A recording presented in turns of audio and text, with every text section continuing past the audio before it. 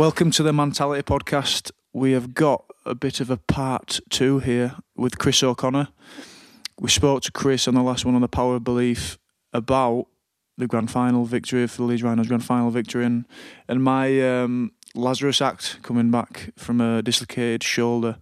And Chris kind of interviewed me on that whole experience, picked out a lot of stuff, a lot of interesting things from that.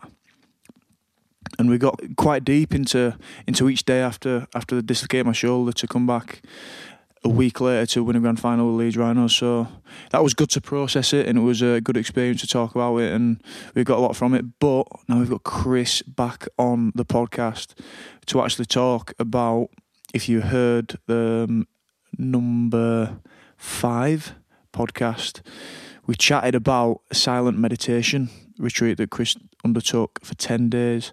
So we want to talk a little bit about Chris's story up to what took him to the meditation retreat and what it is like to be silent for 10 days, meditating in a place where you don't know anyone, where you really don't know what to expect, you don't know what the practices are going to be, you don't know how people are going to be, there's no eye contact.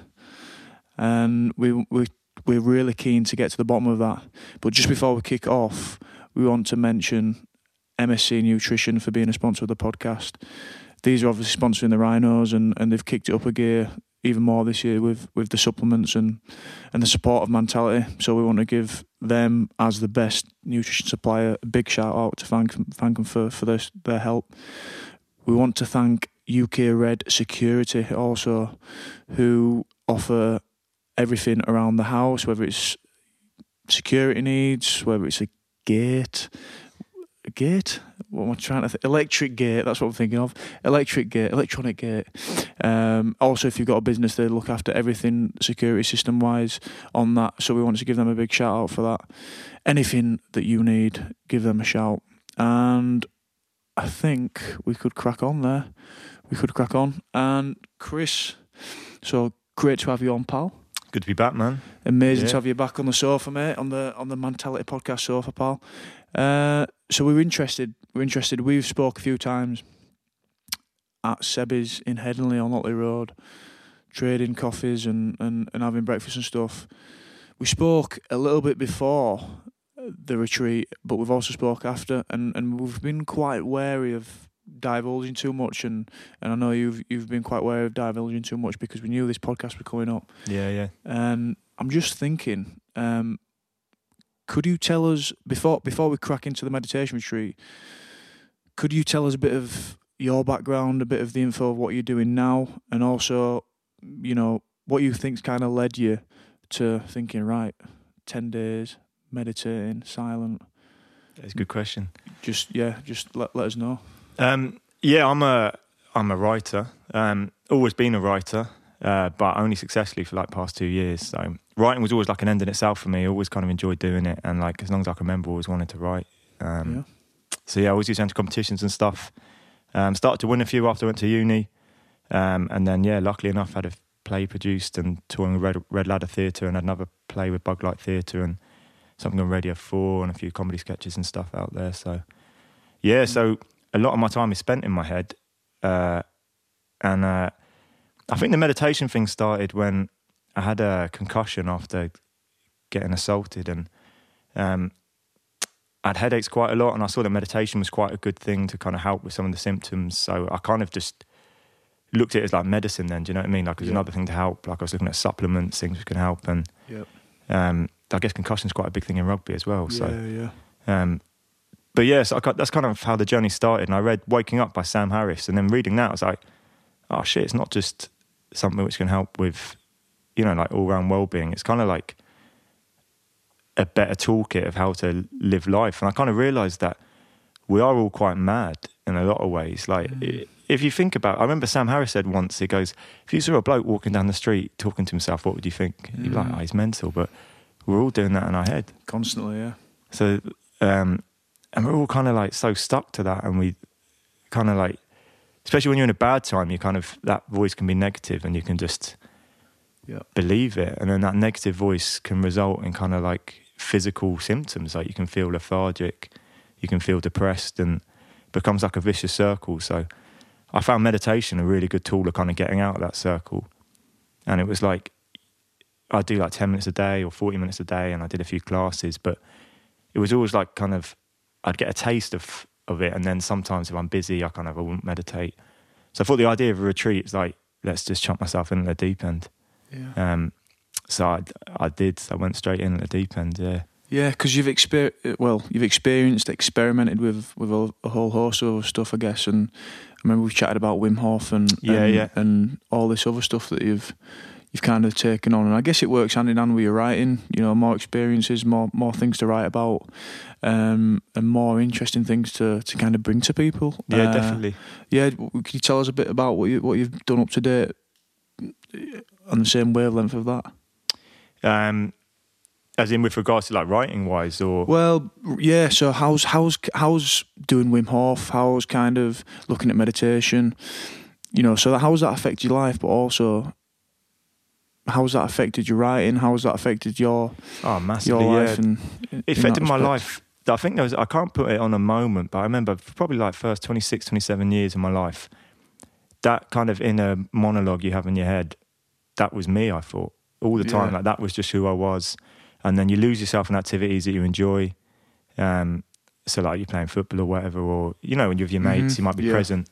Yeah. That kind of flow state. But then you're back to being like, oh, what am I going to get for dinner later? And sometimes you're like going, oh, I think this is another Sam Harris one. He goes, I just walked into this room and said to myself, I need a pen. Oh, there's a pen over there. He said, who am I saying that to? And we all kind of do stuff like that.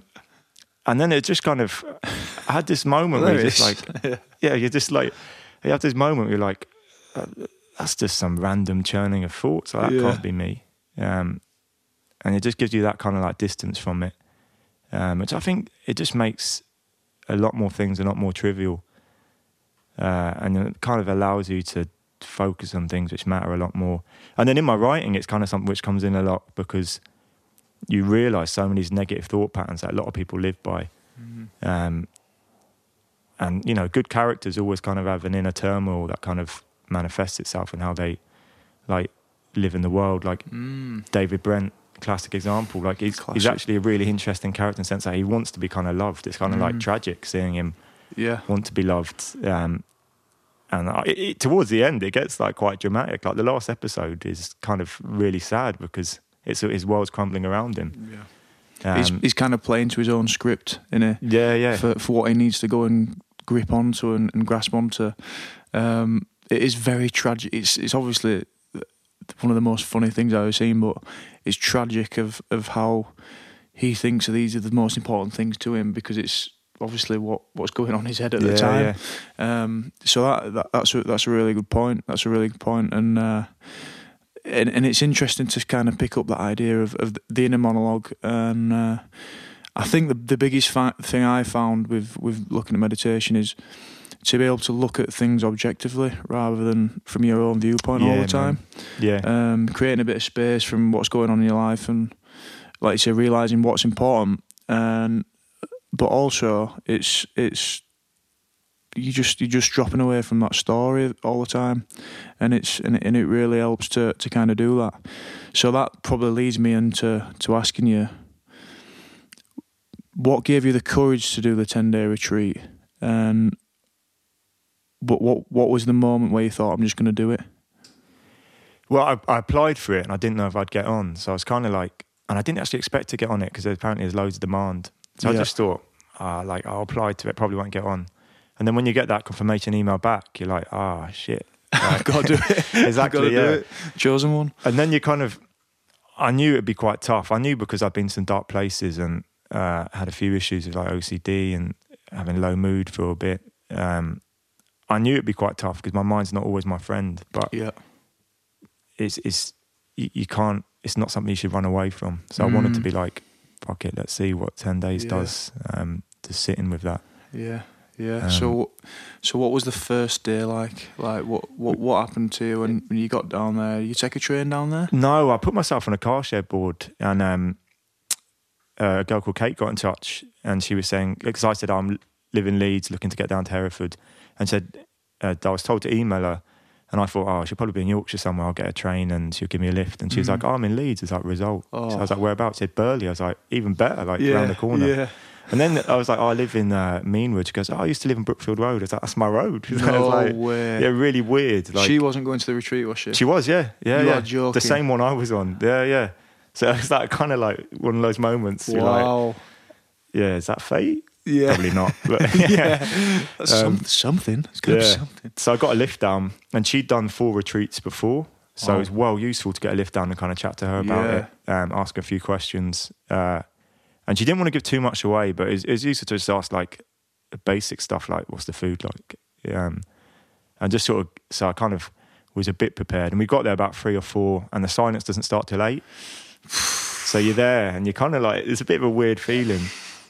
On the day, I'm like putting my out of office on my email, messaging all the people saying like, I'm going to be away for a bit. Like, cool, we'll email you. It's like, well, I'm not going to be. That's not going to work either. Yeah, email's not really a thing here either. Yeah, and I just, I kind of just started. She's my girlfriend now, but we just started dating again, and I had to say, oh, I'm going to be like away for a bit. Yeah. She's like, where? I was like, 10-day silent meditation retreat. So that was an interesting conversation. But, Yeah. But what do you mean? Can't you speak to me on an evening? it's like, I can't even look anyone in the eye. So. So, Yeah. So that's weird then. So you obviously met this girl Kay. So she's travelled down with you, and you've obviously speaking to her, asking all these advice, wanting to know about the retreat and what it's like, I guess. So there's obviously that cut-off point for when you can't actually speak to her. yeah. Did you find that? Because that's added a different dynamic to it completely, hasn't it? Yeah, well, yeah. So, yeah, it's kind of, it's just a scenario you're never going to go into in any other aspect of life, right? Yeah. But when you get there, men and women are segregated. Okay. So when we got there, I kind of like, you can chat a little bit, but then it's like you sit on the male side, they sit on the female side. So I was on a table with 3 lads, and it's a bit, you don't really know what to say, are you? Like, but I wanted to say something like, "Fuck, I'm going to be silent for 10 days." Yeah. Like, Get it all out. yeah, did you see the game yesterday? Like, Yeah, just anything. yeah. But they were all kind of talking about why we're there and stuff, and you just have this. It's almost really a bit funny at that point. I was like, it's going to start soon, isn't it? Yeah, Like, yeah. it's kind of like nervous anticipation. And then you sign another contract saying you won't leave, and they do a little speech saying you can't leave, give you the kind of rundown. Then they give you some soup, which is all right. And then, this gong goes, and then that's it. Like, it started. That's it. Yeah.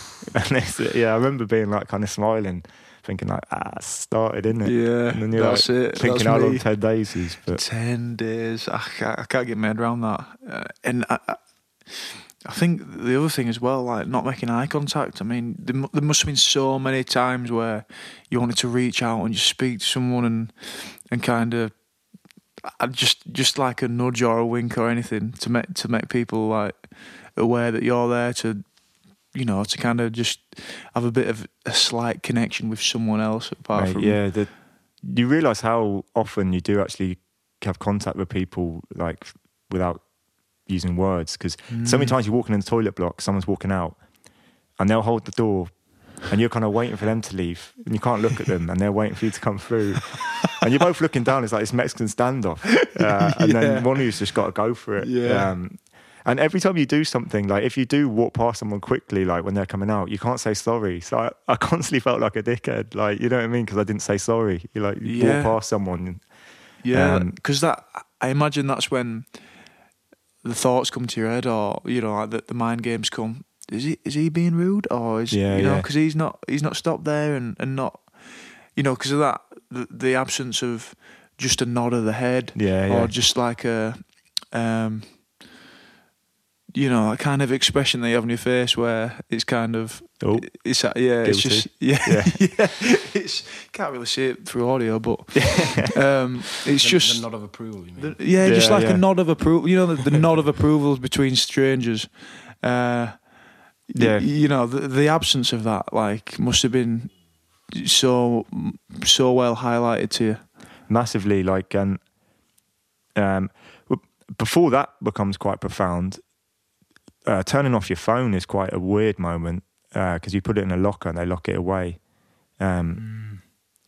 So when you turn your phone off, you still have a few hours to chat to people and you can look at people. So that's kind of like the first step on that journey, which kind of ends with not even having to look at people in the eye. And because I'm freelance, there's always like, I was paranoid if I'd let everyone know and had to reply to any, because you think, what if this happens, or what if I forgot to send that, or and then you keep thinking, like, what if something happens, like people can't contact you, and detaching yourself completely, yeah. Yeah, although that was far easier than I thought. Because even at the moment, my data's not on. So when you walk into places, you're like, oh fuck, what if there's all this going on? What if I missed a WhatsApp? True. I mean, I'm not like that now. I've transcended the self. So, you have deconstructed the self. Yeah. So I mean, I'm talking about myself, what I was like. But, No. Past, so then when the silence starts and you can't even look at people, you can't do anything. It just really heightens how it's just you and your mind. There's nothing to take you away from it. Literally nothing. You can't bring books in, can't bring music, can't bring pen, can't bring paper. So they just really want to make it as an intense experience as possible for you to focus solely on your own inner world and not be distracted in any way. So looking at someone is kind of taking them out of it. But it's weird because you've never done that before in society. So when was the first kind of moment where the kind of theme being with your inner monologue, just solely that being it, like nothing else, and almost having that magnifying glass to what your thought processes were, how you're feeling, no distractions. You know, what can you describe the first moment where that kind of whacked you in the face and you thought, you know, this is it, and this is when it's hit me. Do you know? Definitely. The first evening is kind of, it's not, you know, you're not really thinking too much about it. It's just started. You go and you do, I think, a 1 hour sit or something, and then there's a bit of teaching, and it's all, you're just getting, it's not really sunk in yet. And then you kind of go to sleep, and the first night goes quite quick. And then that first gong at 10 to 4 in the morning the next day, that's a bit 10 of a... 10 to 4 in the morning? Yeah, and it's not just like, he walks around for like 10, 15 minutes just gonging, so... You couldn't snooze it then? No. I couldn't snooze that. But I was going to say, I wanted to snooze him a few times, I think. Snooze him, that's brilliant. And then, you know, that was a little bit traumatic, but you're kind of sitting there, and then I think that first full day, it really starts to come home, and that inner monologue, because your inner monologue's often quite critic, and it's called your inner critic, I think Freud calls it. And my inner critic at that point was being like, what have you fucking done here? You fucking idiot. Like, 10 to 4, yeah, and it just starts to the time starts to feel quite daunting, the amount of time, and they like, a lot of the stuff you look at always says the first 3 days are going to be the hardest. So I was expecting them to be well hard. And yeah, I think I'd find things like that a bit harder than most people, because of where I've been, but that's why I wanted to do it. I wanted to kind of confront that stuff. But yeah, the first few days are like, you're learning a technique of meditation, and the first few days you're kind of focusing on one aspect of like just focusing on the breath for like 10.5 hours a day. So how many in the day, so how many spells, so you say you woke up at 10 to 4. Yeah. How many spells of meditation were there? Just like a brief overview of the different types of meditation, and kind of what the routine was. Do you know? Could you routine was the same every day. So 10 to 4, gong goes off, and you need to be in the hall at 4:30. Well, you don't actually have to be in the hall. The first meditation is 4:30 to 6:30, so it's a 2-hour one. Right. Nice little start. Yeah. Do you eat before that? No. Then it's breakfast at 6:30, and that would be like porridge, fruit, toast. It was all right. So was it a standard breakfast? What time was that at? That's at 6:30. 6:30, and was it a good breakfast? A lot of food or not? I mean, the breakfast was okay, like just porridge, oats, some stewed fruit. There's like nuts and seeds you could put on it. Then there's like a bowl of fruit, and then there are different toasts with like peanut butter and stuff like that. So I got well creative. I was like, I'm going to go carb free, and make some good like keto meals. Then I was like, actually, I'll go oats. And then so every day I was like, by the end of it, I was making a paste out of bananas and peanut butter, mashing that up, and like stirring that through porridge with seeds. Everyone's looking at you. And in my head, I was like, O'Connor's power porridge. This is going to catch on. Like, I've made a good protein breakfast sort of thing. That's brilliant. But I still make it now. It's well nice actually. Yeah. Banana peanut butter paste, like mash it up and mashed up, but I suppose it's not a Stir bad it through. idea, is it? Yeah. Yeah, I don't know if you could brand it. I though. patented that. So don't, I don't know. I don't know if you could do that, could you? But I'll back you. I'm back you. talking to my lawyers at the moment, so we'll see. So we've got to release this after it's all confirmed, sorted. Next episode sponsored by O'Connor's Power Porridge, I think. Shout out to MSC Nutrition and UK Red Security. So it's worth asking, was it all vegetarian then? Or? Yeah, completely vegetarian food, yeah. So I'll do food quickly then actually. So breakfast was that, and then lunch was always a main vegetarian meal. So it'd be like a lentil bolognese or like a tofu stew or like a lentil curry. And then there was like a salad bowl, sometimes some sides. Like they did a nut roast one day with like some potatoes and like cabbage and like veggie gravy. So it was all right. That was quite a good meal. I can't remember what time that was now. So 6:30 to 8 is like breakfast and chill, which for me was breakfast, and I would down breakfast and go straight back to sleep. Would you? Yeah. And then gong goes off again at 8, and you're like, fuck's sake. Oh, wow. And 8 to 9, I think, was the first group sit where you have to be in the hall. And then 9 till 11 was another 2-hour sit. And then I think lunch is 11. 11 till 1's lunch, yeah. So lunch is 11. So would you go back to bed at lunch, or what would you do? No, I wouldn't. It's weird, when you're not doing anything, you actually aren't that tired. True, yeah. But it does make you think, like you'd finish lunch, you'd have like another hour and a half to go. And when there's nothing to do, like so in modern terms, there's nothing to do. There's no phone, no book, no TV, no Netflix. You've got an hour and a half, and it's a small site. You're not allowed to exercise. There's a big thing on that. You can't. Way. Yeah. You can walk around the site, which I figured out, right? On day 3, I think it was. I was like, sitting around twiddling my thumbs. And I was like, I walk to work. It's about 3 miles, and it takes me an hour. It takes me 45 minutes. And I was like, that's 4 miles an hour. I was like, I'm going to figure out how big this site is. So I walked around, timed it, and I figured out it's like 0.6 miles. I did that in like 25 minutes. I was like, shite, that's that done. There is something to do then, isn't there? Yeah, exactly. Wow. But no, you do things like cleaning, or I used to brush my teeth a lot. And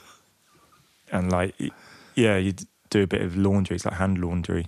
It's actually, one of my top tips is don't bring many clothes so you can have something to do. Right, top tip. Yeah. Wow. So So on the food aspect, so that was all right. That was an all right kind of. As I say, the veggie meal was all right. Dinner was 2 pieces of fruit. Right. So I think part of the he mentions it in one of the talks that being a bit food deprived actually helps you meditate. Right. So I was hungry quite a bit. Yeah. And the food was good quality, but there wasn't that much. Cool.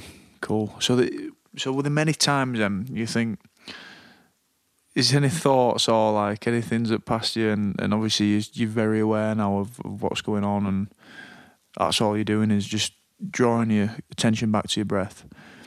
Is there any kind of thoughts that came and you just thought that is just absolutely absurd, or you just kind of, you're observing them and you're seeing everything that's going on in your head and how you're feeling and stuff. Is there anything where you either got swept up with it, or you kind of saw it for what it was and dropped it, but just thought, what the hell am I thinking? Yeah, man. Like the technique, I think they liken it to surgery at one point. And the idea is that they warn you quite a bit. And I had to have an interview before I went in because I said, I've had a few issues, depression and stuff. So the guy wanted to speak to me before I went in. He said, look, the technique we're going to do means you will go through some stormy waters, like all your repressed memories, which I think are generally mainly negative, but some positive ones come out. They're all stored, and they're usually stored. Well, the thinking is they're stored with a corresponding physical feeling, which will come up with it. Right. And you have to objectively look at that. But yeah, he said this stuff will come to the surface, but that's a good thing. So having that knowledge that, like, okay, shit might get a bit real, but it's all part of the process. When stuff does come up that kind of grabs you, you kind of like, you're ready for it and you don't get swept along.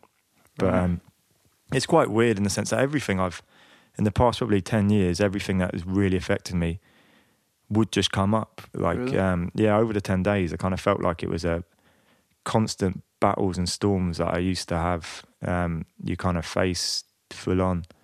Yeah. And there were some moments as well where, like you said, any absurd thoughts. Like I got the giggles massively one day, like really badly, because I couldn't stop thinking about. You're served by people who've already done the course, so they're people who've done it before, and they serve you out of the goodness of their heart, kind of thing. It's like there's a big kind of charity element to everything, and they're on a separate site and they can talk when they're away, and they come and meditate with you 3 hours a day, but they cook your food and stuff and clean up. And I just remember thinking, if I was one of the servers, some of the pranks I'd play. I was like, day 6, like I'd come out in full nuclear biohazard outfit and just start walking towards people and being like, "Oh, it's been a bomb." Like, if I see anyone, You've all got to stay in here though. You can't break away. Yeah, or just start fucking with people. But yeah, I just got the giggles, and then when you get the giggles and you shouldn't get the giggles. I just had to like walk off to this forest on my break. I was like crying with laughter, like at the back of this forest, and then I just saw a guy just walk past me. He probably just thought like he's lost it. He has lost it. He has lost it. But you just notice thoughts just coming out of nowhere because you're focusing on your breath, right? So that's where you're trying to put your attention, and then thought will grab you, and then back to the breath, and then I wonder what time dinner is. Back to the breath, and and the more you do it, some like more serious stuff comes up, and it's a really interesting examination into how the mind works, particularly when you take away all the distractions. Yeah, because now I think. The classic is if you're with someone in the pub or for a coffee and you go to the toilet, everyone automatically goes straight to the phone, isn't it? Yeah. It's like can't sit in silence, can't just look around. I have to do something. But when you take away all those distractions, it's just your mental processes that you notice. And did you have to surrender your phone? When you first got there, then? Yeah, they give you put it in a locker and lock it away, sort of thing. Which is quite a nice thing to do, actually. That was something I'd recommend to people anyway. Just doing. We started to do that, haven't we? Go to meals and stuff and leaving the phone. Yeah. Like we have consciously started doing that in groups of us, leaving the phones. It's definitely something that needs doing. And you talk about distractions. That's full of distractions. Man. Whatever social media platform you log into, or whatever kind of things you've got on your phone. It's ready to take you into that kind of world, and I'm more aware of that, than ever. But I'm just wondering. So you're chatting there about the examination kind of process and being aware of it and crossing stormy waters and stuff like that. Do you feel like it's something that's been extremely useful for you? Do you feel like it's?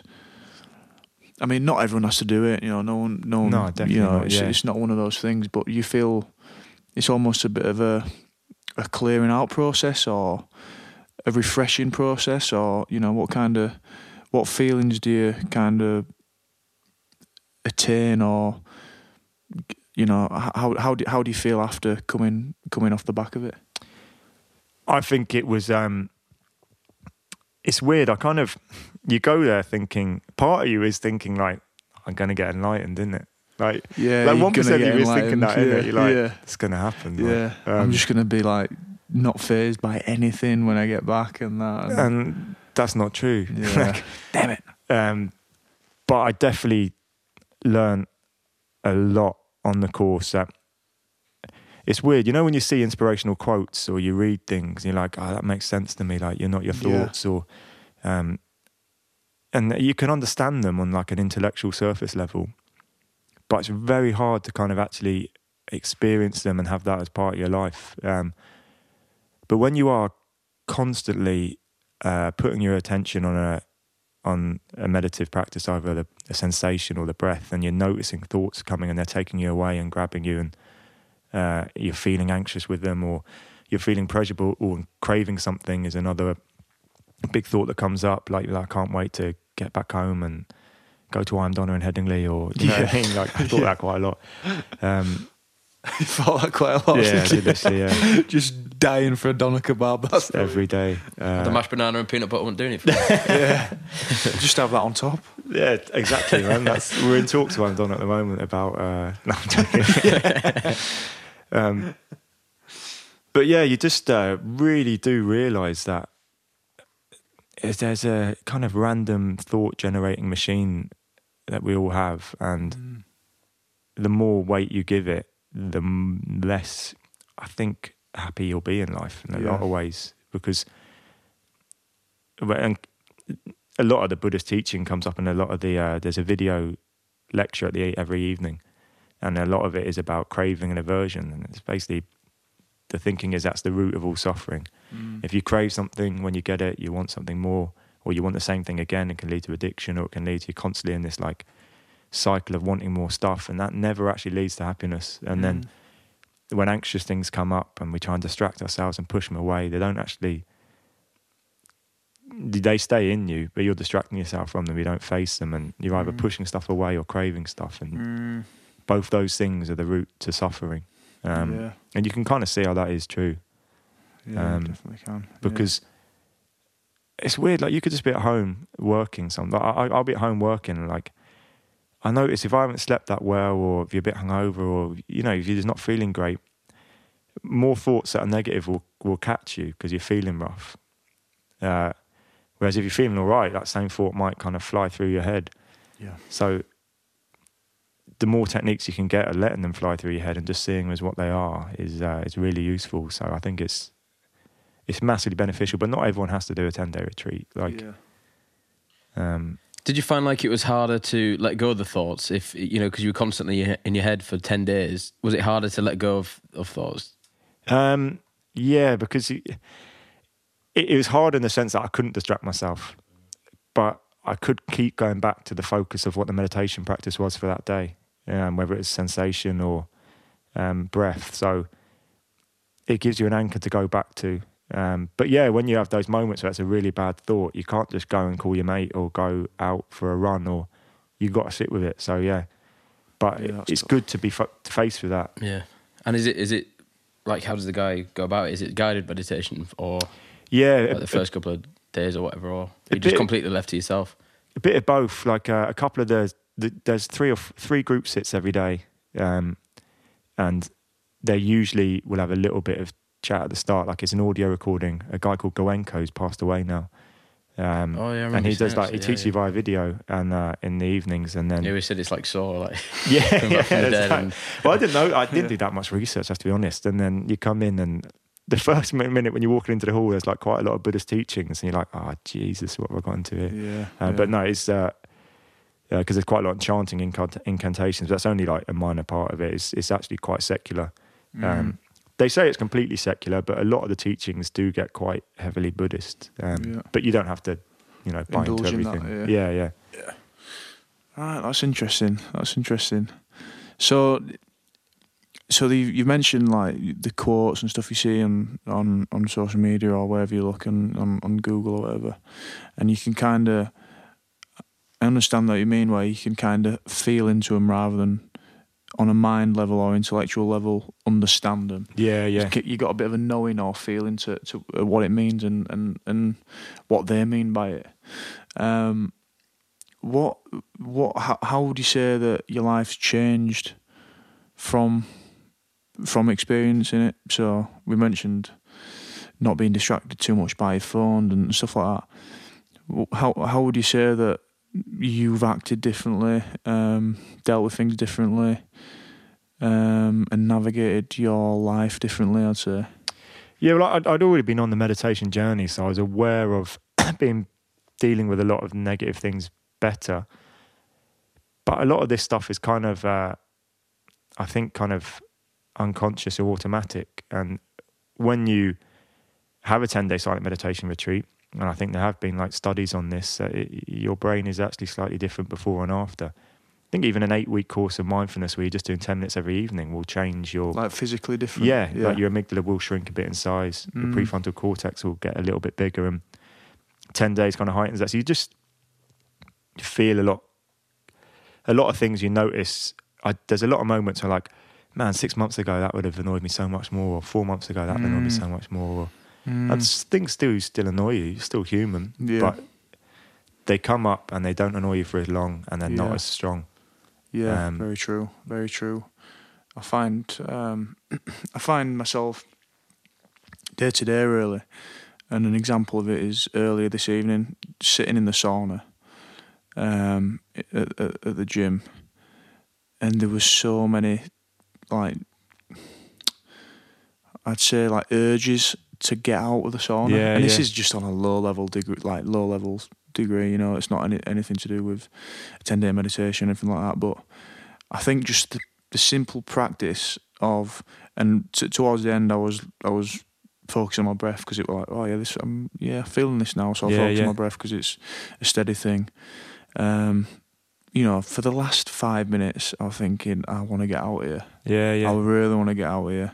And it's the simple practice where, whether it's you meditating for 2 hours and you're coming back to your breath after a scary thoughts come up or a good thoughts come up, the simple practice of that likened to the practice of being in the sauna and resisting the urges, like knowing that you want to get out, that's an obvious thing, but just allowing it to happen, but coming back to your breath, whether it's you sat on your breath or you're focusing on one spot, that can be likened to being on a watt bike or a bike at the gym where you're struggling massively, and that voice in your head saying, stop, stop, have a drink,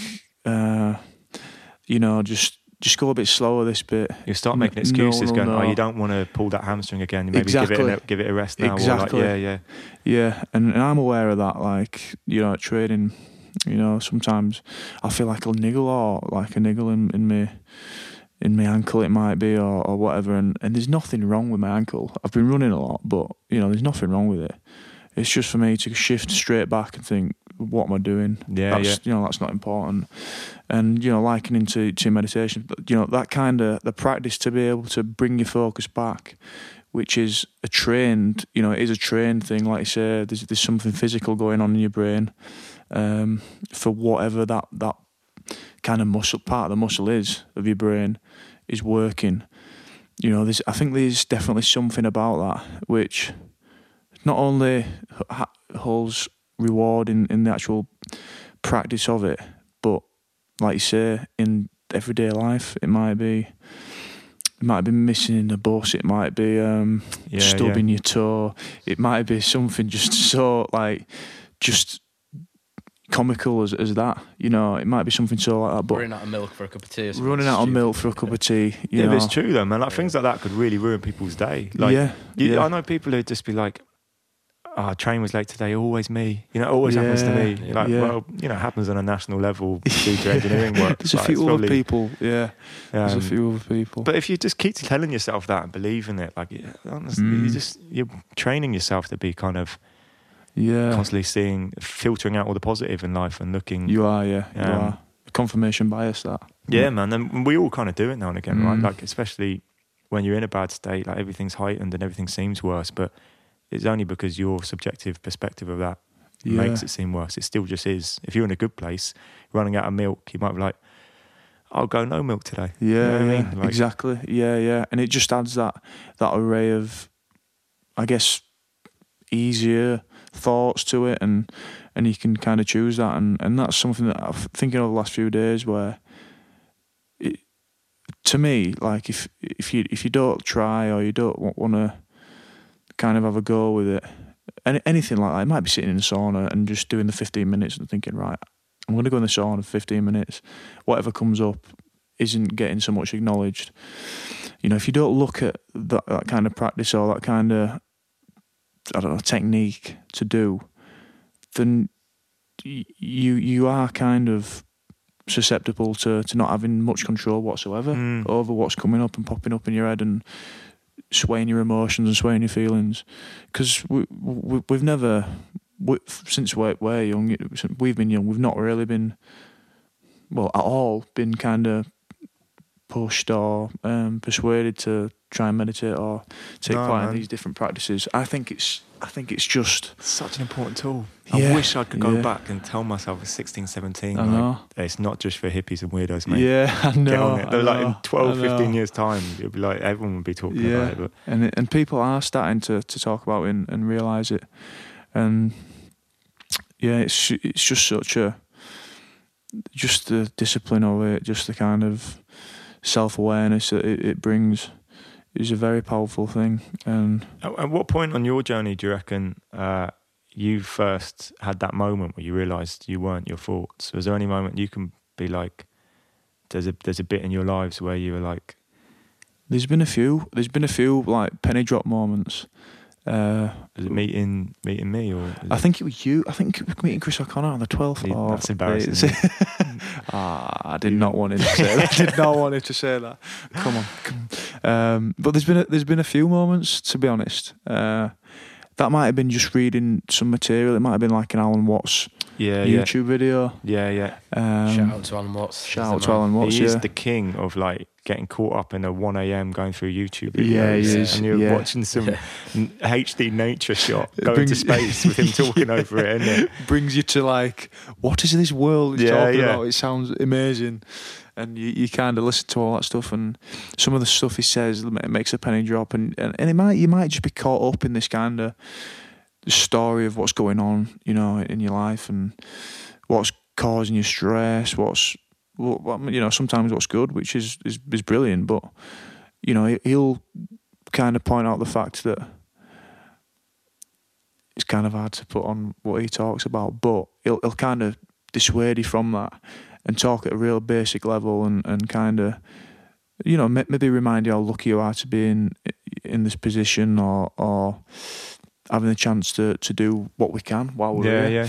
But also the things of whether your thoughts are really you, like you say, you know, what does it mean for your thoughts to be you? But I think a powerful thing to understand is that you aren't choosing your thoughts. Do you know that? Yeah, man. These thoughts are very sporadic. Where are they coming from? You know, and that kind of goes on to the idea of free will, like. Yeah, you get deep into that stuff. Yeah, the deeper you go. Yeah. And I think the kind of the release of that idea, the kind of release that gives you to know that you could have a thought come up in the next minute, but kind of have that, you know, kind of knowledge, that comfort that you don't have to give it 100% notice and you don't have to dwell on it. It'll go. Do you know what I mean? That's kind of a big moment where you realise and. That's it, isn't it? Like in essence, that is what meditation gives you the tool to do sometimes. Yeah. Whereas for so much of my life, and I'm sure a lot of people can relate to, when that thought will come up, like it is very hard to. For it would just take you around until it let you go, not the other way around. You know what I mean? And when you begin to actually observe it, you just start to realise how hilarious it is. Yeah, you know? It's weird, isn't it? And it's constantly reminded how mad you are. Like in one of the video sessions, like I don't want to give too much away on them, but actually I think they're available on YouTube. So but he says like, so how did you get on focusing on your breath today? Like day 1, day 2. He goes, did any of you get past 2, 3 breaths? And you're all thinking like, I barely got to like 4 breaths like whole day. Yeah. And he said, like, a thought comes, and he's like, this is madness. Like, you think this is sanity? Like, this is actually madness. But because everyone does it and we all live that way, you know, it's accepted madness, therefore it's sanity, like, because everyone does it. And that's one thing where you chat to people and ask them, you know, if they've tried it or if they've ever looked at it, and they say, my mind's too busy. I can't stop thinking. I'm like... it's frustrating when people say that, but I understand it. I understand it completely because they're not used to it. Yeah.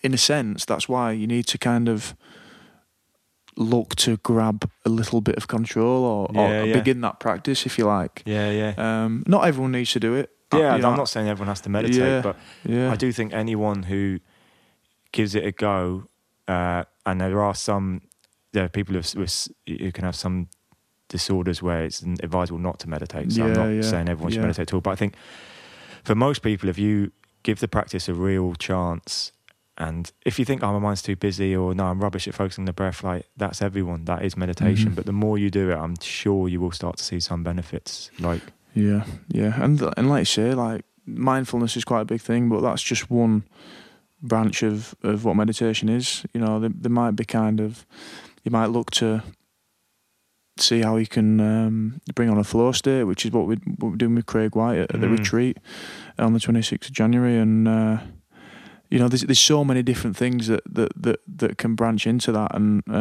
you know, my silly example of the sauna and stuff like that. It's just bringing that kind of mental capacity to be able to do it. So I think I talk about this all the time on the podcast, but I just think it's worth looking into, and we're constantly finding things out and looking at stuff, aren't we? So yeah, it's mad when you actually think about how busy your mind actually is, and you know, you've got all these crazy thoughts happening all the time, and then you know, you might be checking your phone instantly of a notification what popped up or something, or checking social media, or you know, checking a text or responding to a text on top of all this busy thoughts what's going on in your head. Yeah. And when you actually achieve, I remember the first time I achieved that, like you were talking about, the 2 or 3 breaths of complete stillness in your mind, and then I was like, oh my God, this is amazing. And I was like, oh no, I'm thinking again now. Yeah. Oh, no, what am I going to have to tea? What's going on? Oh, I need to do the MOT. And you're just thinking, that's brilliant. Oh, fuck. That's it. Well, I think it was day 3. I was meditating. I was focusing fucking well hard, and all of a sudden, it like I dropped an MDMA tablet. Like, and I was just walking around, and I was like, "This is fucking it, man. This is it. Yeah, that's like, it." And that's day 3 days in, I've done it. Like, yeah.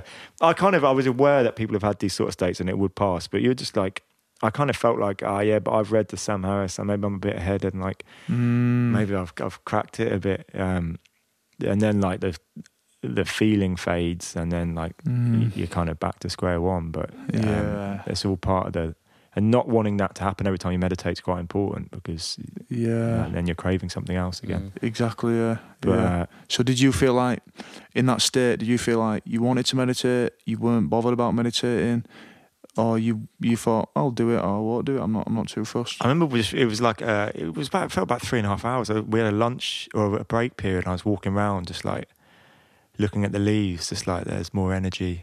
You know, I'm energy, they're energy. Like, and then I was like, man, I need to get back to meditating to top this up, like keep this going, like maybe this is it. But then you kind of, you're thinking again, and you're kind of... True, yeah. But you can't like go into it wanting that stuff to happen. No, you just otherwise see it will what happen, comes. You're just trying to grasp onto it. Did you feel like you had a load of? You just said then energy, didn't you? Like a load of. Do you feel like you were buzzing from it, or was it like a more still kind of? So later on, you do a lot more stuff focused around sensation, and you do get some moments because you're spending all the day doing this, focusing on different sensations, different parts of the body. And you do start to notice how much sensations do go on at all times, because your mind's filtering out loads of stuff that isn't relevant. But like say when you get an itch at one point, and there's bits where you have to sit still for 3 hours of the day. Yeah. And you can't scratch an itch or anything, you've just got to watch it come and go. Which is, it's tough, man. That's tough. Yeah, tough, Gary. Is there someone there to sort of like, watch over you and, scratch you? Just like anyone monitoring you in case you just give up? No, there's 2 teachers sitting there watching you, so like you can't just like get up and walk around in those ones. But basically they say, look, if you move 4 times in this one, the next day or the next sit, like at lunch, try and only move 3 times. So it's quite forgiving then. It's not like and you're your own kind of judge. You know what I mean? Like you could scratch an itch and no one look and be like that. Look at everyone going sucking. Like who's the real sucker? It's not kind of the idea, is it? Yeah. But so you notice, you start focusing areas, and then because you're putting all your awareness on that area, the longer you do that, the more you notice, there's loads going on. There's loads of tingles in that area, loads in here. And then you can get some states where you feel that kind of flow. I never got it as much as some people say, where they have this huge charge electricity. I had moments of that, but it's different for everyone. Yeah. But it's quite interesting. You realise, we're filtering out loads of sensations at all times, and cells are constantly breaking down and replicating, and hairs are growing, and there's all stuff going on there. And when you focus on it so intently, you start to notice and feel it, and then that takes you out your mind as well. Yeah. So I used to find the sauna, like you mentioned, quite meditative, because you've got a sensation to focus on, because you can notice you get hot, and then your pores start opening up and you're sweating, and Yeah. and you've also got that inner voice saying get out. So it's actually a really good analogy in a lot of you're ways. Like, kind of analysing it very well, aren't you? Yeah, you know yeah. what's going on, and you know what's like confronting you, I guess. There's Yeah. not many other. Yeah, I suppose in that one, your mind is quietened to the degree where it's just get out of sauna, get out of sauna. yeah, They've got out now, you Yeah. know. And Steve that- Eats seriously get out of the sauna. Yeah, get out. You may die. You're not going to die, man. Do you know what I mean? Do you ever find in the sauna, right? I used to get into it and get in these weird like Mexican standoffs with other people in the sauna because I'll be going, oh, that geezer's been in before me. Like I can't Yeah. leave before him, Yeah. right? Because I got- otherwise, like, I got I'll look like- like a dick. Yeah. I got like, yeah, you do. I get like this sly, like, I don't know, just like a bit of a buzz of accomplishment because It's definitely the ego trying to come out. Yeah, of you it, get a just competitive saying, edge. Yeah, that's Yeah. it. Yeah. You It's go, just you like, three are oh, leaving yeah. before me, trust me. Yeah. Like, when you Oh, get in there, yeah. like- You've only done half, mate. Come on, mate. Fucking hell. yeah. So, but that's another thing entirely, isn't it? I just get in them now and I just go look at them and go, it's not quite a 10-day silent meditation retreat, is it? So, yeah, you've got the complete back catalogue to walk around and just say, yeah, you haven't done Yeah. that though, fella. So, It's not- you haven't done that, fella. You haven't done that. Yeah, so that's. I've heard like stories and read things where people say that they completely travel inside the body. You know, they start to tune into like their organs and stuff. Did you experience any of that? Or no. So because we were the first people, it was our first time sitting. Well, it's split in half between men and women. There's 128 people, I think, and then out of that 128, it's half men, women, half new students, half returning. oh yeah, So new students, we have a specific focus, and we weren't going that deep. But older students, because you can hear some of the stuff they're taught, they're focusing on internal sensations. And yeah, I mean, the reports are the more you do these techniques, the more you're not just attuned to sensation on the surface of the body. You can actually feel, travel inside. yeah, all the way in. Because and I haven't got that far yet, but yeah, it's a common thing. I think a lot of Yeah. people get. It's weird because you kind of want to say like, yeah, I got that. Yeah. To any question, but yeah. it's good to be honest with it all. Like, Yeah, definitely. You definitely got to be honest. Not sure. I mean, it does interest me, and the idea of it all interests me and challenging. I mean, that's probably one of the biggest challenges that anyone could take on. I think anyway. That's some feat. Do you feel like you've defeated sort of like your demons? I guess which crops up in you. not a lot of them. I kind of felt like, well, the content of the demon doesn't really matter sometimes. Like it's almost like knowing that stuff will come up, and you can let that grab you, and it will always grab you, I'm sure. But I wouldn't say I conquered everything that I still got repressed. There's still stuff that still comes up now and like that came up then, yeah. but I think I'm far better off for it. And there's some stuff I haven't thought about since then. You kind of feel like it would come and go and it wouldn't be anxious anymore. And I think it gave me the tools to deal with those things. But being brutally honest, like I remember thinking after day 3, I was like, right, it gets easier now because it's what I'd heard. I found it hard all the way kind of through to, it'd be like up and down. And then I remember it was like day 9, I remember thinking, I'm not even sure if I'm glad I went on it. And it wasn't until end of day 9, day 10, you actually don't leave to day 12. Or day 11 you leave, but it starts day 0, but there's like a day after where you can speak again. And then there's bits where I was like, because there's bits I found quite traumatic, I have to be honest. And I was like, have I just gone and put myself through shit for no reason? But that's what I don't want you to leave early, because I said it's like leaving surgery when you're still open, they haven't stitched you back up, because you really want to finish everything. And then when you leave it and the last day, you do actually notice that it is actually quite profound, some of the stuff. Did anything crop up which you thought you hadn't thought of for years, or Yeah, man. completely buried in the subconscious? Or well, interestingly, like weird songs would come up, right? So songs that kept going around my head from nowhere. One was Daniel Bedingfield, If You're Not the One, would come up. Right? None of them were cool, right? I think one Tupac song came on. I was like, just tell people that one. And then it was like, I think an Atomic Kitten song came up, and I was like, oh man, I know, yeah, it's embarrassing, man. And then Spice Girls 2 Become One came up at one point. I was just like, meditating. Yeah, that's a tune. Yeah, it was like a 90s or early 2000s playlist in my head at one point. But for weeks after, I was like, oh man, all these songs repressed in my memory were like coming up. Do you think that's got some relevance to an event or? Well, yeah, funny you should say that, because my mate and he was like, no, you were at our house party, Hammered, the other night, and they were all on my playlist.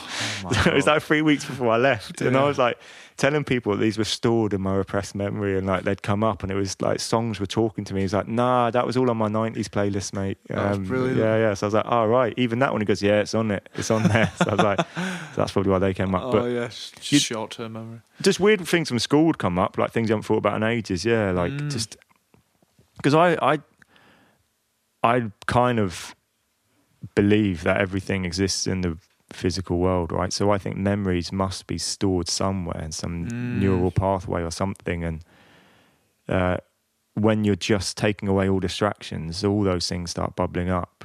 So it's kind of like going back in time a little bit. Yeah. And you're taught to kind of almost ignore the thought, but focus on the feeling that comes with it.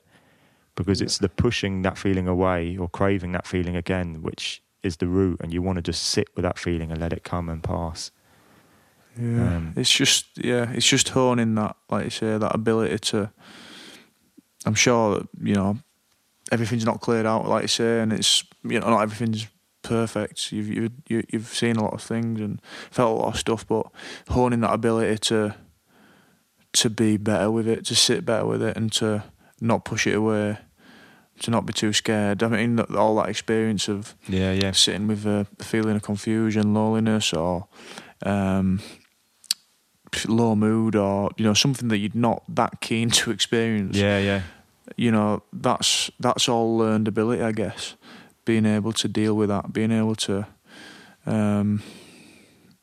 not crave a good feeling too much. Do you know what I mean? I imagine that's all very. Because that's the subtle one you don't think about sometimes, isn't it? Yeah. Like, because you kind of want good feelings, but if you keep craving them too much, that's when they're never going to actually make you happy. Yeah. And you're just like chasing. Very true. You just got to let them happen. Yeah, and be present when you're in them, and then when they're gone, like don't be clinging on to it. Don't cling on to it. Yeah. I was going to challenge you guys and say, like, would you ever do it? Or yeah, I mean, I was trying to make that point before, but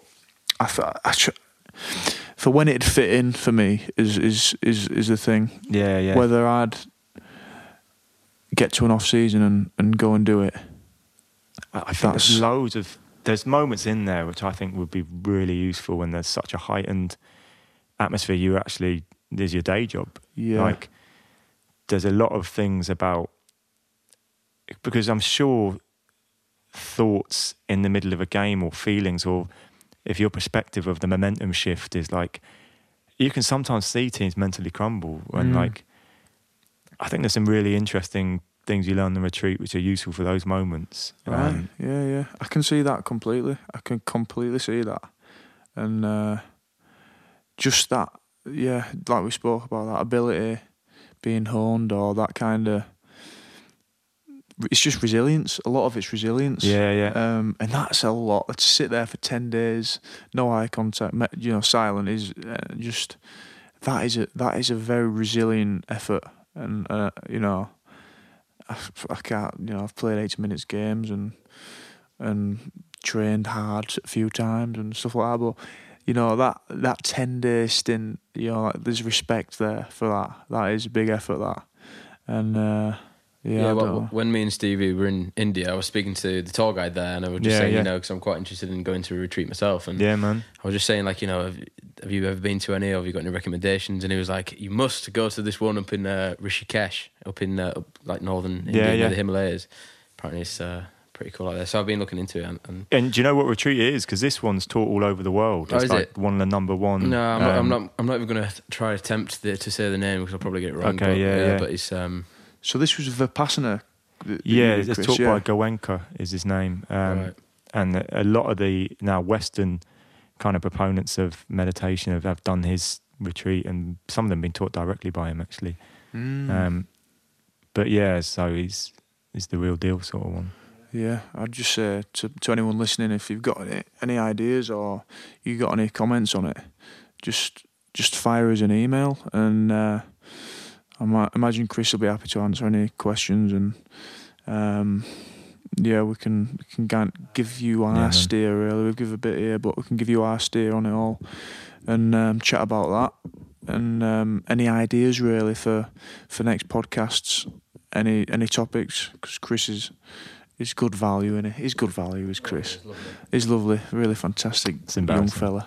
But yeah, that's amazing. That I really enjoyed that chat. That was brilliant, and I got a lot from it. Makes things a lot clearer in my mind for those retreats, and yeah, it's tickled my fancy a little bit. Did you guys? Because you did some yoga stuff in India, right? Yeah, we did. Yeah, a bit of meditation tied in, and we did do. Yeah, we did some yoga, which kind of had some different breathing techniques. It had some obviously Savasanas, like the part of yoga where you're still and stillness. And you're focusing on your breath and stuff like that. We didn't do any meditation there, did we? Yeah, well, we did little bits with... yeah, little bits with the yoga, wasn't it? Yeah. But it was brilliant. We loved it. It's just did a bit of chanting out there as well, which was quite fun. Bit of chanting. I've tried it by myself, but I didn't really get much out of it. But there, it was pretty cool. Wasn't it? Like a mantra to chant out loud. I've done a little dabble. Yeah, I've dabbled. Mate, the things I've dabbled in, like, not in that sounds dodgy. I mean, in the meditation world, I've put myself in some situations. You're like, what am I doing here? Yeah, but I think you've got to do that. You've just got to, like. I think if you're not asking. Every now and then, if you're not asking yourself, what the fuck am I doing, then what the fuck are you actually doing? Yeah. That's what I think. Like, there's got to be some moments where you're considering it, because otherwise you're not really looking to go forward, and memento mori, we are all going to die one day. And we're going to say we're naturally evolved by, making sacrifices or making the right choice or making an effort. Yeah. So, I think we're all about raising the consciousness, and I think it's through sacrifice and making right decisions you can definitely do that. So yeah, it's you've got to find stuff out as well. Sometimes you've got to do that retreat and find out what you're going to feel like after. Why not? Because I was impressed by the I read your article in the India actually recently. Yeah. Like there's quite a lot of crossover, I think, in some of the things that you. Like, you just put yourself in a completely different situation culturally. Like, it's a huge kind of shock. But yeah, it's interesting to see your guys' perspective on it. Yeah, it's like going to India. So luckily, but we'd been to Thailand before, and I've been to Philippines, and I think when you do go to an Asian country, it's completely different to you anyway. Culture shock. I remember the first time I went to Thailand, and it was absolutely amazing. Just so different. Yeah, even just getting into a tuk-tuk, that was just an experience. Yeah, man, it's crazy. Just that alone is brilliant, because it's just a new world to you. And then when we went to India, it seemed like the bar were raised really on the different kind of way they did things, and I said it's like a conveyor belt. Different emotions, sights, and senses, and it's just full on. It is just full on. It's an outstanding experience, and it was a great trip through Kontiki, which was a bit of a crash course through everything that you'd want to go and see and do in India. We were really lucky to get that. And you can read that article on Kontiki's Content Hub on 6.2. And also on my 5 discoveries on Kontiki's Eternal India on mantalimagazine.com. There's an article on there, and then there's a link to that.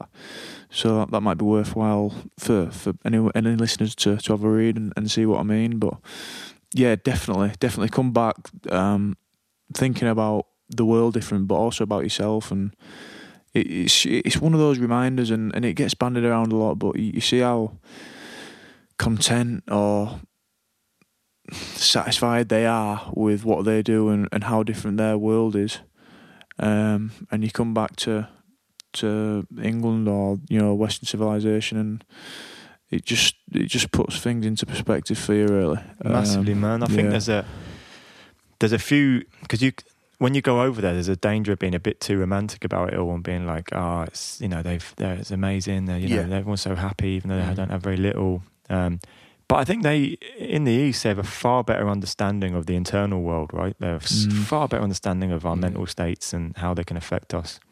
We're really lucky in the West that, you know, the external world we created and things like the National Health Service and the poverty you see out there is just unbearable at times. Like it's awful. So it's a bit of a mix, but I definitely think in the East that we've forgotten or we don't think enough about how our internal states are, and then they've definitely been doing that for thousands of years over there. Yeah, they have, and that's tour guide was brilliant. Vikesh on the Kontiki Eternal India tour, he was brilliant. And he kind of understood all that, didn't he? Yeah, we tried to stump him on a question, but every question he just gave us like this profound answer. We were like, oh god, he was brilliant. Oh, he's a legend. This guy's a legend. But it was just give me his number. I'll get him. I'll send him a few. We tried. Honestly, we threw everything at him, didn't we? But we couldn't. He just had that this crazy answer for everything. Like kind of Yoda sort of answer. Like it completely flips our whole thinking on its head, and we're just like, again. He's done it again. He's done it again. But he were brilliant. But he were all about like how your thoughts and the internal world kind of dictates what the outworld is to you. And it's always, you can understand that intellectually. You can read Sam Harris' book, or you can listen to this or hear those quotes, go, oh yeah, it's so true, mate, so true. 10 minutes later, you've missed the bus and you're kicking yourself. Yeah. Meditation is the only way I've noticed where the more you do that, the more that stuff happens automatically. Yeah, it is. So it's the only way you can actually like experience it rather than just understanding it on a surface level. Tucking into the feeling rather than... Yeah, it sounds like this guy is the meditator, I guess. Yeah. It's a brilliant trip to India. I think, should we talk about the 5 points? Cool 5 points, do you reckon? Yeah. You want to do that? Yeah, because Chris has been assembling some newsletters along with me and Dom, really, for Mentality, putting some stuff together. So we've come up with 5 cool points. Just anything we find like... Just anything, interesting. Anything we find interesting. Anything that kind of sparks some thoughts with us, and it ranges from like music to film, or anything we're reading, or any podcast we've heard. Or... I think we actually put our own one on the last one. That's a little bit. We're gonna shove some Mentality stuff down your throat while we're at it. But there's some stuff on there, and I think number 1 was Liquid Thinker by Damien Hughes. Yeah, it's a really good podcast, that one as well. So we've done a podcast with Damien, which is the 3rd Mentality podcast, and Damien's had testimonials from people like Sir Alex Ferguson, Muhammad Ali, Richard Branson, so many people. He's worked with so many decent people, and the main thing I got from Damien was when he came and spoke at the England Rugby League camp, which was held as a bit of a get-together in mid-year, and just how he kind of mapped out the basic process of the human mind and kind of broke it down for us. And it was brilliant to have some awareness on how people might act in certain camps, how people might act in team environments, and he obviously relates that to businesses and different sport environments. He's working with Scotland Rugby Union at the minute, but that might be something, he call it the redhead state, which is like the more or less like the chimp mind. If anyone's read Chimp Paradox, it's like the thing you grow up with, and that's like you're in a monologue which tells you not to put your hand in the fire or run out onto the road and stuff like that. About containing that, which is what we've been talking about, really, being more aware of that and containing it, enabling you to kind of go on from there. And Damien mapped out that brilliantly, and he said certain stuff like controlling it so that when you wake up for 6 a.m. at training, you're not like thinking, I really do not want to go, because that's what's going to come to your head. Yeah. It's dark, it's cold, I don't want to get out of bed, it's going to be freezing and stuff, but just do it, contain that, just do it, and make sure you move through that. And there were so many different things that he listed off, which is a great listen on the 3rd podcast, but also he's got a Liquid Thinker book, which is kind of I don't know his author name, I guess. So I thought Damien were brilliant. Really good, man. I remember one of the things he mentioned on that podcast as well was the about, you know, when you don't want to, you're like, I'm going to go to the gym tomorrow morning first thing. And then, like you said, the thought will come when you wake up. You're like, no way am I going to. Yeah. But it's like, pack your bag the night before. Exactly. Like, if your kit's packed, like, you've already made a commitment to kind of go, and it makes it so much easier to ignore that thought. Yeah. It was full of interesting little pointers like that. Yeah, and you're out the door, and then you're on, and you never really have that. It might be up to half an hour when you think, oh man, I won't mind being in bed now. But once you're on your day, you're on with your day. Yeah, It's just getting past that kind of lazy, slobby voice that comes up in your head. So we had as well number 3, which is worth talking about, which is a book I've read. It's by Aldous Huxley, who's quite a brilliant author. He's wrote Brave New World as well, and he's wrote Doors of Perception. And this is an outstanding book. This is when you were just talking about Chris in the podcast where we were talking about his silent 10-day retreat. This is him talking about this mescaline trip that he has, where it opens all of his senses, all of the things around him in the external world to a different paradigm, really. And it's more or less painting the picture of everything that our brain shuts off to navigate life, to get up and go to the gym at 6 a.m, to get up and go and get stuff done. Shutting that off to being opened up to the beauty or what's going on. And you know, that book I thought is exceptional because it outlines a lot of the stuff where you just kind of appreciate what you've got around you. Do you know what I mean? You kind of have it to a different degree. Yeah, I haven't actually read that book. I've read Brave New World, but I got quite into like reading up on people who'd done DMT, dimethyltryptamine, which is I think the active ingredient in mescaline. And I know there's a big school of thought which cause I did philosophy at uni, and I remember we did the Veil of Senses, where everything you see in the world is experienced through our senses, and they're designed to kind of keep us alive, and they come out of evolution. So they can be a bit biased, and we might not actually see the world as it really is. Right, yeah. In some respects, so for example, like bats have echolocation, so every object has a property we don't even have access to because we don't have that sense. So, and even things like colours are only... So what I might see as green, another animal whose optics are wired differently will see completely different, because it's just how light reflects off an object. So they kind of only exist in our own minds. Yeah. And when you actually people think DMT takes that kind of, that veil away, and you see the world as it really is, which I think is what Aldous Huxley was a big proponent of. And that there's common things they all mention about like energy and flow states and... it's really interesting, man. I'm not saying by any means go and do drugs, but we are not condoning that here. Because meditation is another route that a lot of people get the same experiences. And I know ayahuasca trips are another thing. I've had friends who've tried that, and they have some really interesting, life-changing experiences on it. So it's just another really interesting area, looking at perception and the mind, and I guess we're both interested in that. And I guess a lot of that is being able to bypass that kind of subjective, like you say, that subjective bias or that viewpoint that you have on the world, allowing that to be kind of broken up. Yeah.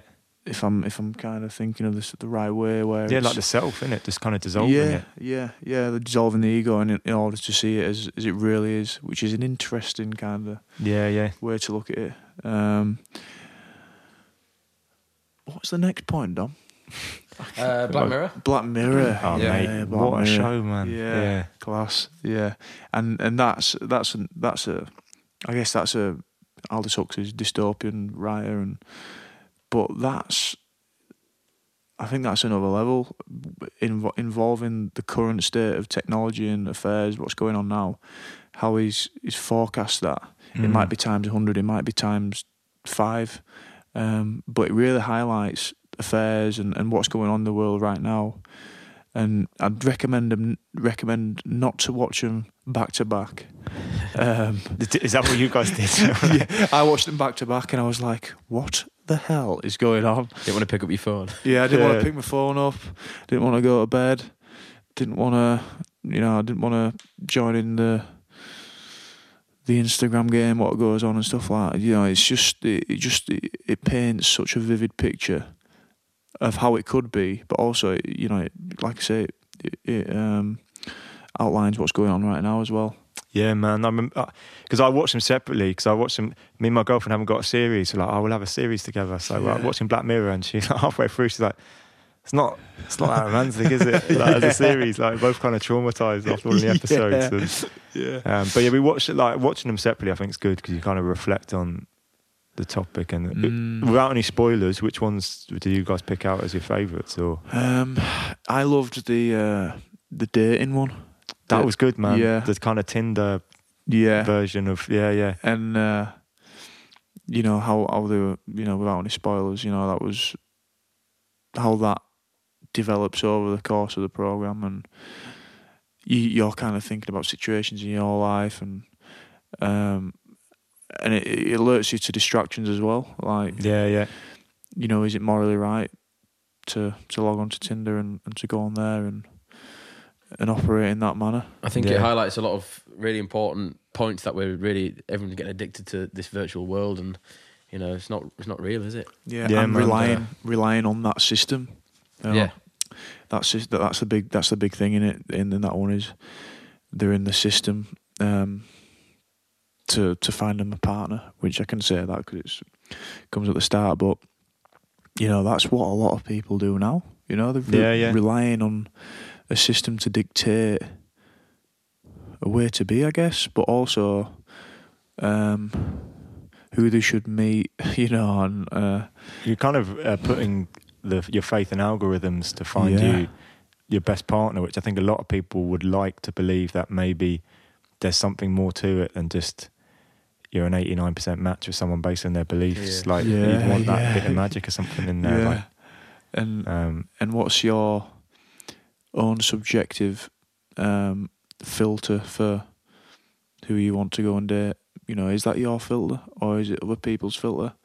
Whose belief is it that you're going through this dating game on? Do you know what I mean? It's a minefield, man. Yeah, and it's, you know, you could get deeper and deeper with it, but it's interesting and it's good that stuff like that's coming out, and obviously everyone raves about it, which is brilliant.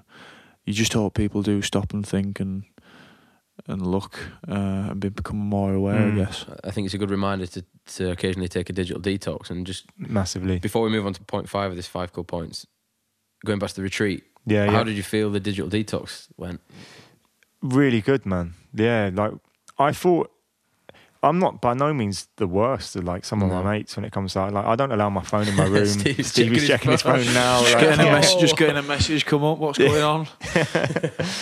I'm not by no means the worst people I know, but even I'll be like automatically, I'll check my phone sometimes when I'm sitting with it, and like I don't like that I do that. You don't even realise it, do you? Yeah, and I thought I'd notice that so much more, but by day 3, 4, I never really thought I wish I could see my phone. I was thinking about my phone. It kind of went away. I did think now and again it'd be really nice to get back to the real world and see messages from people and stuff. Yeah.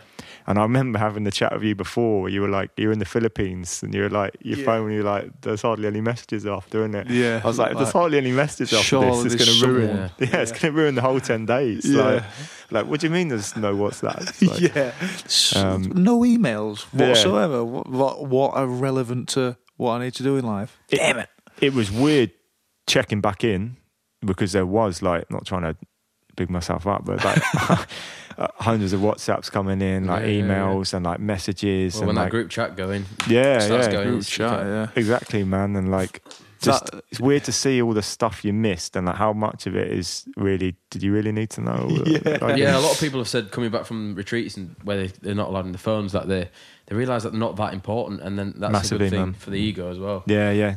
That's it is nice reading group chat sometimes, isn't it? Oh mate, when they're flowing, when they're going, and but then you're like, God damn, I'd have said that at this point. Missed it. Yeah.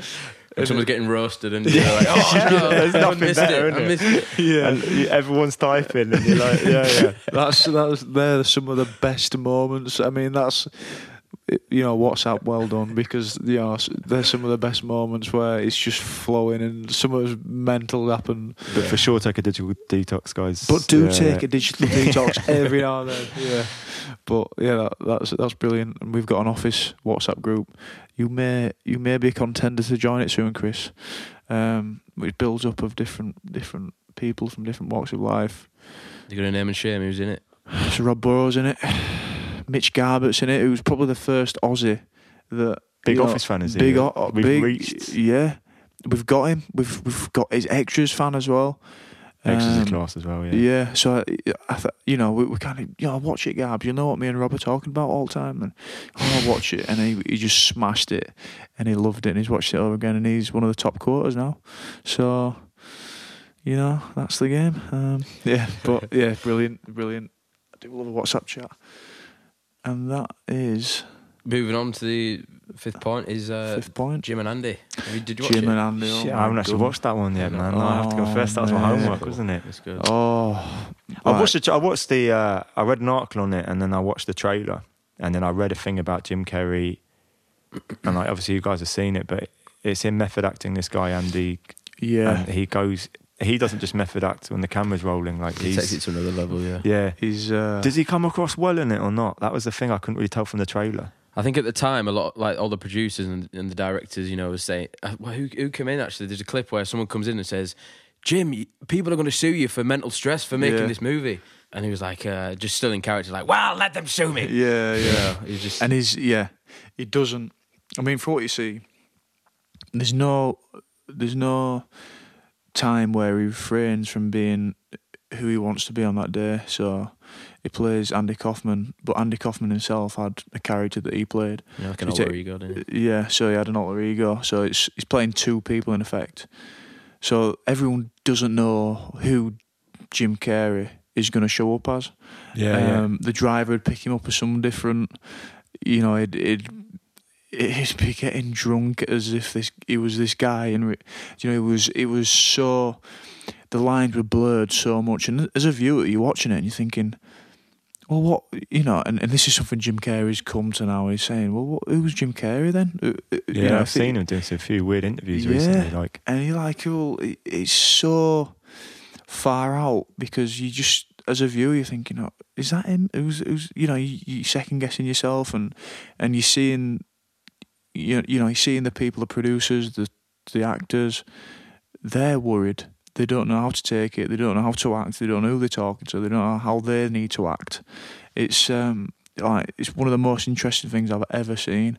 And it's on Netflix, right? Yeah, it's on Netflix. Give it a watch. And it's and Jim Carrey actually says in it, they should have put those behind the scenes footage with the film, because a lot of the people watching the film The Man on the Moon actually kind of got the idea that the real movie was going on behind the scenes, and it's outstanding in it. Yeah, it's crazy to think that some real life events that happened to this Andy Kaufman actually started happening to Jim Carrey as well. Playing Andy Kaufman in character, didn't it? Yeah. Because I know him because he was like saying that Andy Kaufman was channeled through him or something. Is he still stick to that? He said that as soon as he got the casting call. He said that he got a message from Andy saying, "Step aside, I'm making my movie here. You're not. It's not Jim Carrey. It's going to be Andy Kaufman." That's mental, isn't it? But it's a good bit of telly, and some of the stuff Jim Carrey says, you can see what he's talking about, can't you? And see his points, what he makes. Yeah, it's a talking head documentary, so it's Jim Carrey doing the interview, and then from now, like today's perspective, from today, yeah. Okay, and cool. then they play clips over what he's saying. So he's got his hindsight, and a lot of his hindsight is not really in regret about it, is he? Or no, he's just looking back as if it's just something that happened. And I think it was quite important for him as well to get to the stage where he is, now. And I think he mentioned that every sort of movie what he's done, whether that be The Truman Show, The Mask, or Dumb and Dumber and stuff, he's talking about like these were really important points in his life. And then he talks about what he'd learned from it, and then it's just crazy, isn't it? Yeah, it's give it a watch. Definitely worth a watch. It sounds a bit mental, but I'll give that a go. Definitely. Yeah, class. And that's the 5 cool points. And that's the 5. We have missed one off, haven't we? Talking about the grand final, Power of Belief / Yeah, that wasn't Chris well, we O'Connor sort of, / yeah, sort of Best of mentioned last, that. I think. Is On podcast. So, I mean, I believe that's number 5 of the podcast. So that's definitely worth a listen if you want to hear about dislocated shoulders and grand final winnings, etc., etc. But yeah, that is the end. That is at the terminus of the silent retreat chat, I reckon. Silent retreat meditation chat, which I've got a lot from. I think that's brilliant, Chris. That was awesome, that. And just a little addition there, the end of the 5 cool points. So if anyone's interested in hearing more about it, getting more information from Chris or, anything on meditation, just give us a shout. Man. Definitely give us a shout. You can log on to mentalitymagazine.com, subscribe, and then also fire us an email, because we'll get that, and Chris can see that too if you want to speak to him. But you can find us on Mentality Magazine at Instagram. Does that make sense? On Instagram at Mentality Magazine, Twitter mentality_mag, Facebook is also Mentality Magazine. So you can go through them channels, or my Twitter, which is Stay_Ward. Same for Instagram. Chris, where can we find you, buddy? At CPOconnor87, and then www.chris-o'connor.co.uk. Fantastic. Yeah, if anyone's interested in my play, he's got a couple out this year. So so we've got some plays. He's got some awesome ideas coming up, actually, that we can't wait to. I think, did you get the email about that one yet? Or no, I haven't. No. Okay, Is cool. it about I think you'll be getting. Is this a spoiler? Can I put a spoiler out or no? Oh yeah. Stevie's going to test out. We're doing a new play. It's kind of a bit Black Mirror-y that actually takes place in your life. So yes, that's blurring the line. So that's like, yeah, you buy a ticket and then that's it. Like a few weeks later, stuff will start happening to you. So. Well, that's like Jim Carrey's documentary, innit? So you thought that whole grand final journey was just you, innit? That's part of the play. Like, Oh my god! Oh my god! Yeah, who's to say that wasn't part cast of the all play? actors. Yeah. Like, it's all, Yeah. the whole season.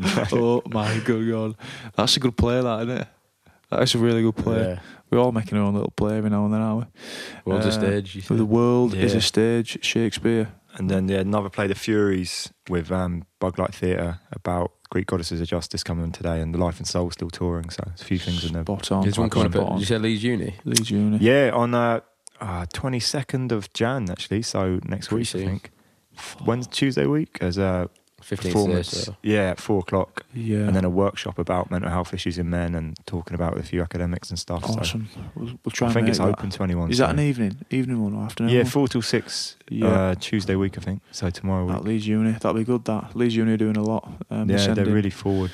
Yeah, they are forward thinking, and they're sending some guys on the retreat on the 26th of Jan with the new Mentality retreat with Craig White. So very forward thinking, and it's good. It's good. Good energy towards finding out new things, seeing what's happening in the world, talking shit. But yeah, it's good. Yeah, I've enjoyed that. Yeah, man. It's worth dropping the name of the retreat again if people want to check it Yeah, out. it's the Vipassana retreat. I think it's Dharma Deepa. I think it's DHAMA space DIPA, and it's down in Hereford. But they run these all throughout the year. There's quite a few, and you just apply. So yeah, it's completely free. It's I say that. I mean, it's funded by donations from ex-people. So you can't get money unless you've done the course. So it's all done by charity from people who've already done it. So Wow. go and give it a test if anyone's interested. Give it a test. Have a dabble in meditation first. Yeah, I'd the guy say. next to me actually funnily never meditated before. You are joking. He hadn't really looked up. He said, "Yeah, I did Headspace app. Did like 2 of them, and then I thought I'd give this a go." Because I was chatting to him at the end. He's like, "I should have researched it." He's like, "I thought it'd be a lot more bliss, and like, where was the No like, way. and just relax." He said, "There's none of Yeah. that. You're sitting, you can't move, and it's without suffering." But I thought it He was did quite well, funny. didn't he, till the end? He did, yeah. What's it like at the end of the 10 days? Is everyone just won't stop talking, or what? How does it happen? Man, Do the I'll guys be just honest. say- Like, I was feeling quite emotional at the end, so I stayed in the hall and I just started crying for a bit, and then like I gathered myself, came out, and then you're just all chatting and laughing about it, and we're like laughing at little moments that happened, Yeah. and Yeah. like Because one guy's You didn't say thanks when I held the door open for you. Yeah, exactly. I've been waiting for you for 9 fucking days. Yeah. But yeah, you kind of have a laugh about it, and then you can digest it all and chat. And it's good that you have that. They do that so you don't just get into the real world and freak out. Because it's so noisy. You know how noisy everything is, man. Yeah. But yeah, check it out, guys, if you're interested. Brilliant. I just want to ask on the back of that, is there any kind of stuff that you invented, like, so like you say with the door Chris's situation? Power Porridge. Yeah. That's sponsored by Chris O'Connor Power Porridge.